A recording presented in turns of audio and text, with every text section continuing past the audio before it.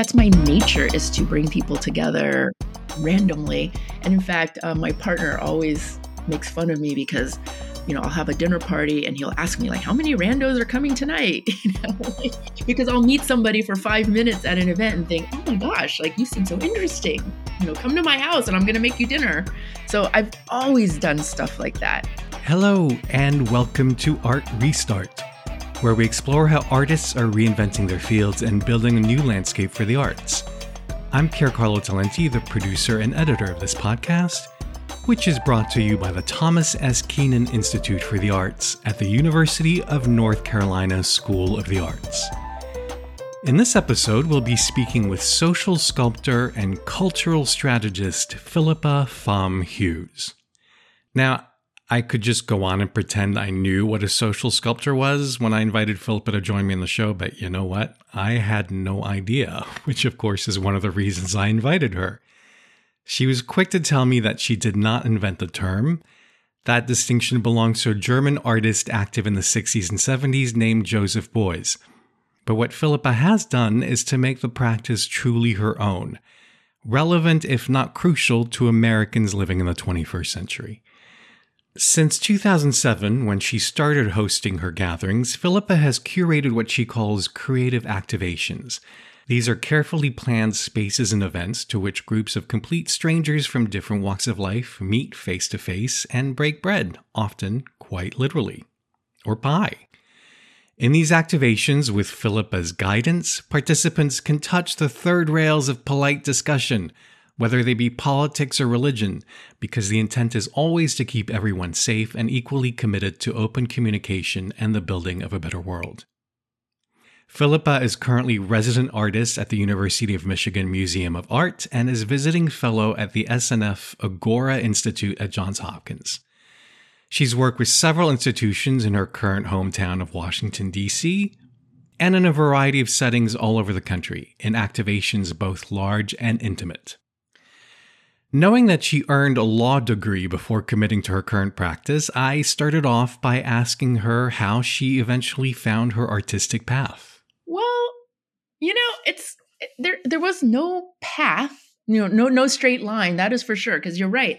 I didn't start off pursuing a career in the arts. The thing I always tell people is like, I have an Asian mother, and, in Asian culture, you get 3 options for a career: doctor, lawyer, or engineer. And so I picked what I thought was the easiest one of those 3. But like you said, I've always had this sort of lifelong curiosity. I've always loved to write. That was probably sort of my first artistic expression. But, after a few years of law practice, I just realized like I just wasn't cut out for that. So my path toward becoming an artist was very circuitous. I just started trying things. I experimented. I tried things, like back in 2007. Actually, let me go back even further than that. I mean, I feel like that the very first sort of the foundation for this was when I was still practicing law, and I just started inviting artists to my house for salons. And it sounds so easy and simple, but I just wanted to talk to them and learn about their practices and hear about their works and how they talked about it. And so I kind of fancied myself a modern day version of Gertrude Stein, where I would create these spaces where we drink wine and talk about art and, what it meant. I feel like those were the very first seeds of the practice that I do now. And is there anything in your legal education or practice that you think has come in handy? Or was it just a completely tangential moment in your life? Oh, it was absolutely handy because the thing about law, going to law school, which I loved, I hated practicing law. Oh, you love law school. Okay, tell me more. Whenever I say that to other lawyers are like, you're crazy. But, the thing that you learn in law school is not the law. What you learn is how to spot problems, figure out what are the problems, and then ask questions so that you can figure out what the solutions are. And so really being a good lawyer is about solutions, figure out what the solutions are. And that has definitely come in handy throughout my life, not just in the artistic practice, but in just really thinking about how to envision this better world. Is like, here's our problem. What are we going to do to solve that? In a way, it sounds like your work is really anthropological, sociological. What about your work feels primarily artistic to you? I love that you use the words anthropological and sociological, because I also often joke recently that I've become this sort of amateur social scientist. Yeah. um, Probably professional by this point. You I know. must, yeah. Once I started reading and learning more about sociology and psychology and really being more reflective, like self-reflective and examining myself, I feel like the artistic practice became better. And so it is interesting to try to like pull out like what is it, what about this is the art in it. Because a lot of people do question like whether relational aesthetic is even a real art form at all. And I think part of the problem is because, you don't end up with an object at the end. You end up with a relationship or a conversation. And that doesn't feel satisfactory when you think about art as a sculpture or a painting. But it does if you think of art as an experience. As an experience. Right. Exactly. Exactly. And when you think about art as a way of creating a feeling, because that's what some of the greatest art, even in the objects, like that's to define their success is what is the feeling that you have when you view it or hear it or see it. And so I'm trying to create a feeling, a sense of like I've been transformed in some way. And that's really hard when lots of artists talk about their work is like, being transformative. And I'm like, well, that's pretty hard to achieve. And so have you actually achieved that? It's harder I think it is harder to achieve when you're just creating objects. And I want to stop and say, I love art objects. I wish you could see, where I'm sitting right now in my living room. I'm surrounded by art objects. I love art objects and collect them passionately. And I go to museums and art spaces all the time because I love them. So I'm not diminishing the object. I'm just trying to create something different, a different way to access these transformative experiences. At what point did you decide to bring together people who were not primarily artist lovers to create these events that you've made about bringing people from different walks of life to share a meal, to have conversation, to break down barriers? I mean, I've always done that. Like that's my nature is to bring people together randomly. And in fact, my partner always makes fun of me because, I'll have a dinner party and he'll ask me like, how many randos are coming tonight? Because I'll meet somebody for 5 minutes at an event and think, oh my gosh, like you seem so interesting. Come to my house and I'm going to make you dinner. So I've always done stuff like that. So, and I get it. Like it's not easy to do. And so it's hard to like, I'm going to be teaching this course at Johns Hopkins next semester. And I was thinking, how am I going to teach somebody to do that? Because maybe I've been sort of grappling with, is that just a personality defect in myself or something you can actually teach someone? So that I do think that that's something that I'm going to be thinking a lot about in the next few months as I develop a syllabus for that course. Well, that brings me to my next question, which is how do you, given that you do invite randos into your house, and oftentimes random people with whom you're pretty certain you'll disagree on fundamental issues, how do you ensure your overall safety? And I don't mean just physical, that's important, but also the sense that, oh, I'm feeling safe in my house after this person's left and has said a bunch of things that are maybe repellent to me. Well, I try to think about other people's safety more than my own because I have like a pretty high threshold for opinions I don't agree with. Oh, and where did that come from? Well, I think it came from life.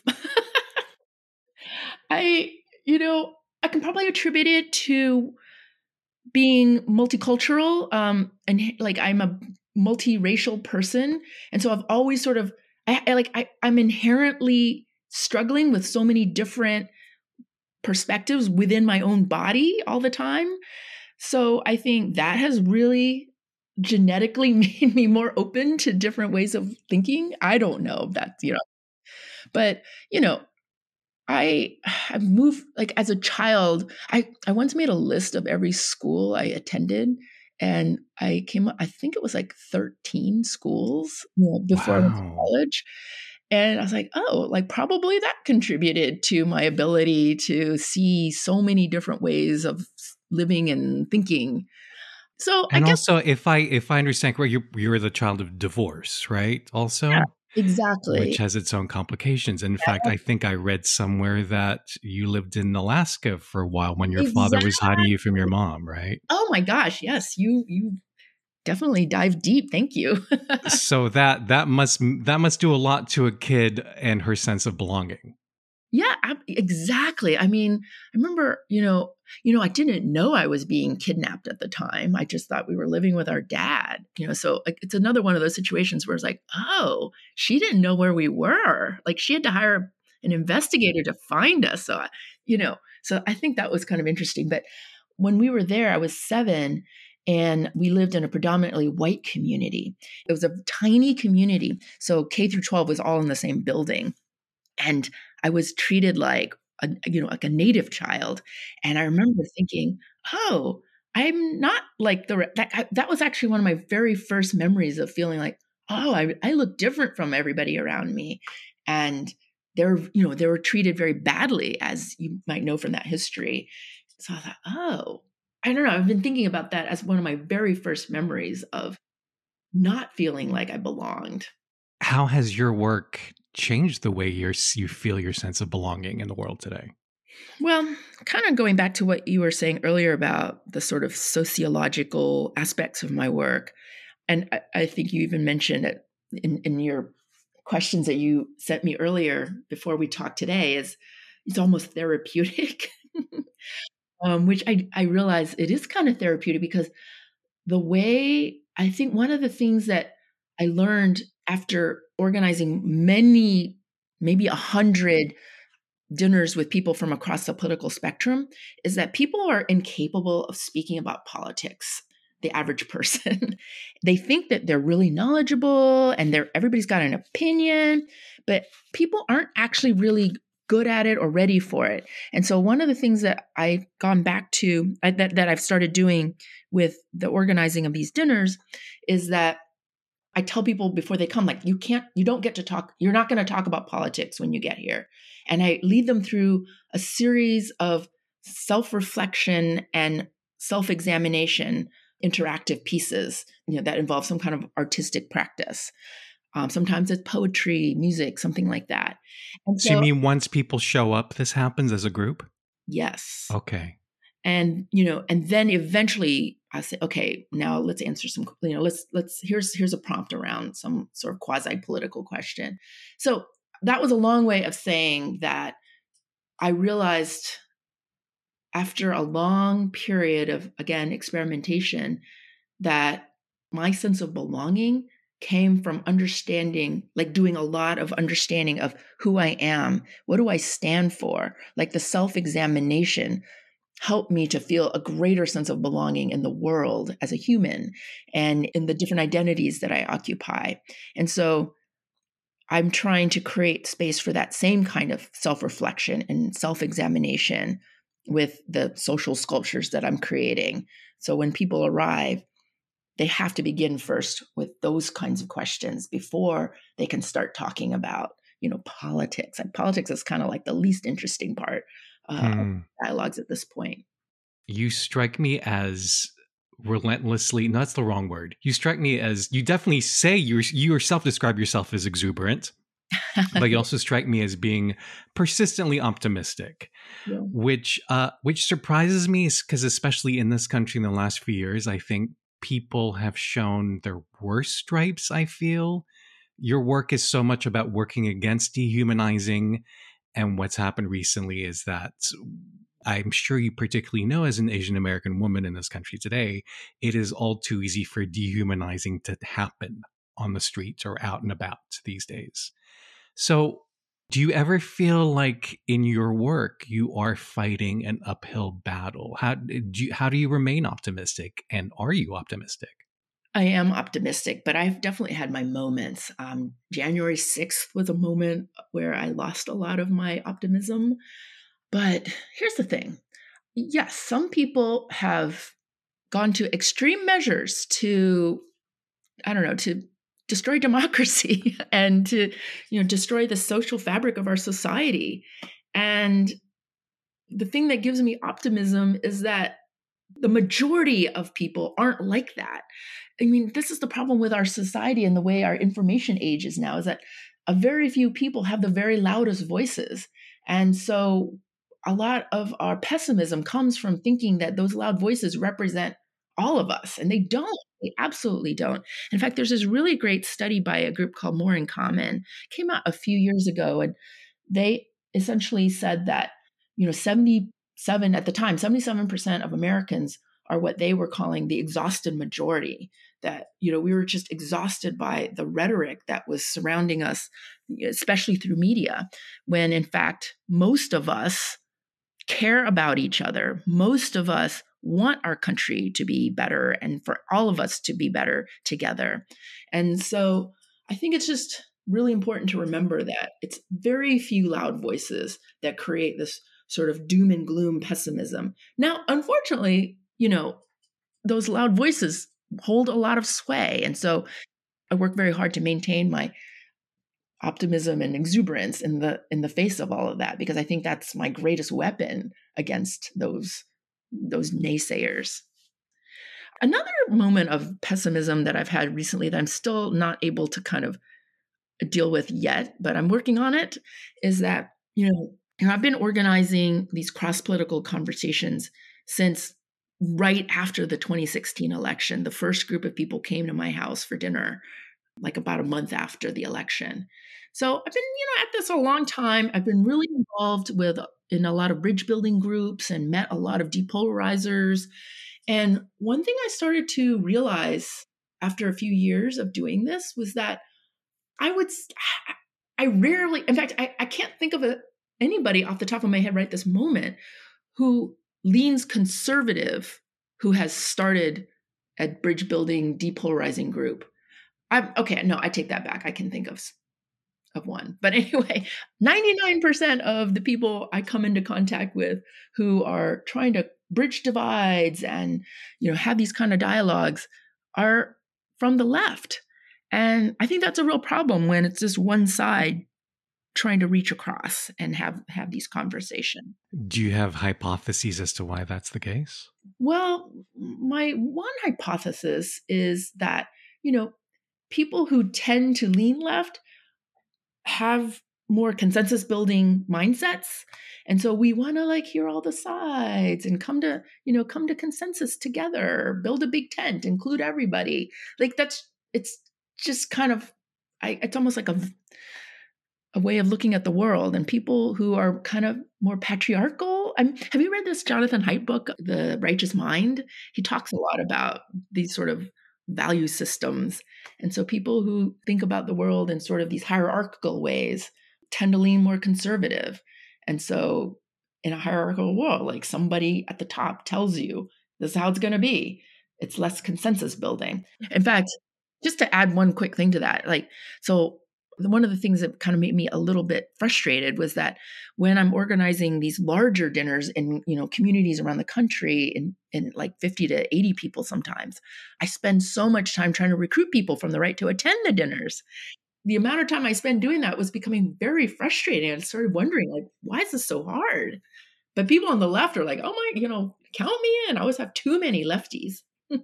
It's so interesting. I recently saw over here in Chapel Hill, North Carolina Performing Arts, a group called Rimini Protocol do a piece, and I think they're a European company, but they did a piece, they did a residence here, and based on a range of demographics of this area, the Research Triangle in North Carolina, got 100 people to take part in this theatrical event about kind of the sociology of this area.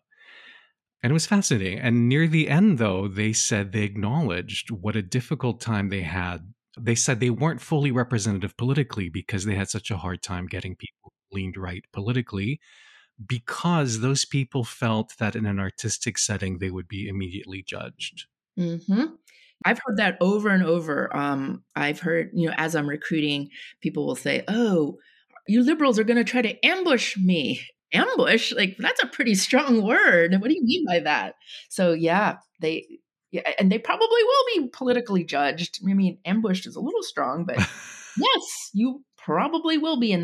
So I have to reassure them, no, I'm trying to create space where it's not about judgment. In fact, judgment is absolutely the antithesis of what we're trying to do here. So I spend a lot of time trying to convince people, like, no, like, we're really trying to create something different here. One instance, I think, currently, if not historically, where the left is as rigid as the right is Israel and Palestine.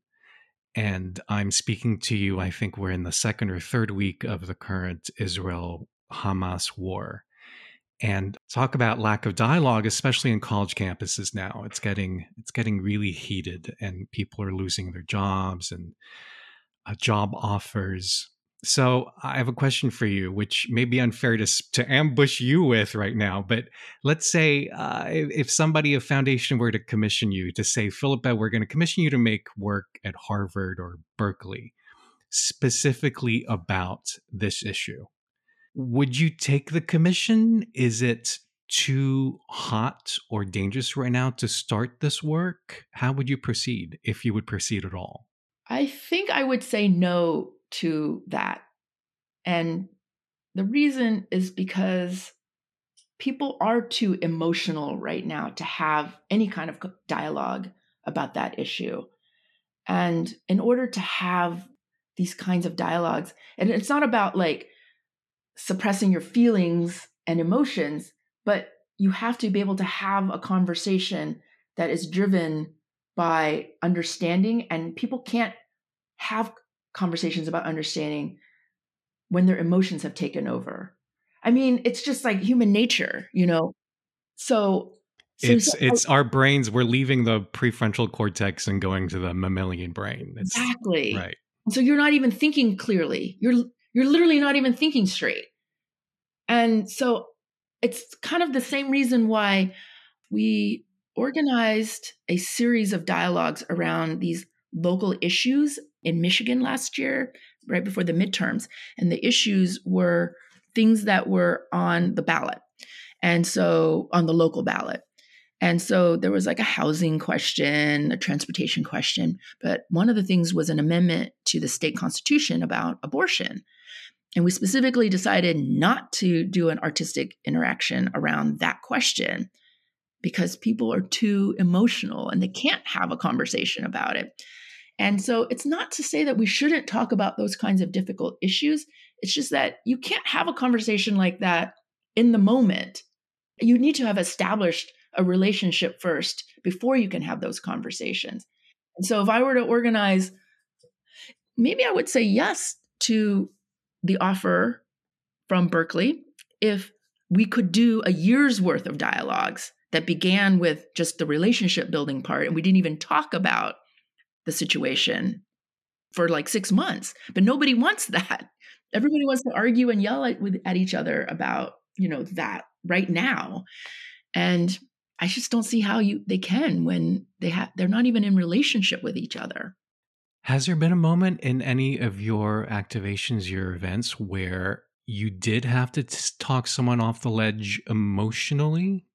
Well, very early on, when I didn't really know what I was doing at all, before I realized, oh, you have to like lay more of a foundation before you can have those difficult conversations. In the very early days, people would just come over and start arguing about politics, and this was chaos. And I realized, oh, we can't, people can't just walk in the door and start doing that again without having some kind of relationship, even if it's minimal. But very early on, there was this guy who said, I'm obviously paraphrasing, but he basically said, well, Japanese internment wasn't so bad. I mean, people had a place to live and, they were fed every day and people were, their businesses weren't stolen. They were purchased. I was like, oh my gosh. So that was a moment when the whole table just erupted. Yes, no, you hear that argument still today about slavery sometimes. Yeah, exactly. And it's like, yeah, that's really not right. And so, I guess a lot of times I'm accused of like, well, you're just being a both sider. And I'm like, I don't think so. I mean, I would never, we did not allow that. Like, I mean, the whole point of having the dialogue was so that other people at the table could correct him essentially. But we have to be able to do that in a respectful, humanizing way. He just, I just don't think he knew. He didn't understand the history. Like, and if he clung to that opinion, even after being respectfully told what the actual history was, then maybe we can be angry with him. But I'm just not going to get angry with him at first. Like I want to, one of the things that I say to people, the most important rule of these dialogues, and I say it over and over, is we have to assume best intentions. We have to assume that this person isn't trying to hurt us. And as long as we always assume best intentions, I think we can, that's like the beginning of getting somewhere with these conversations. If you'd like to learn more about Philippa and read a longer version of this interview, just head to uncsa.edu/artrestart. And if you enjoyed this episode, won't you please share it with someone you think would like it as well? Art Restart is on all the podcast platforms, and your word of mouth means the world to us. Our theme music is by Shanghai Restoration Project. I'm Piercarlo Talenti, and on behalf of the Thomas S. Keenan Institute for the Arts, thank you for listening.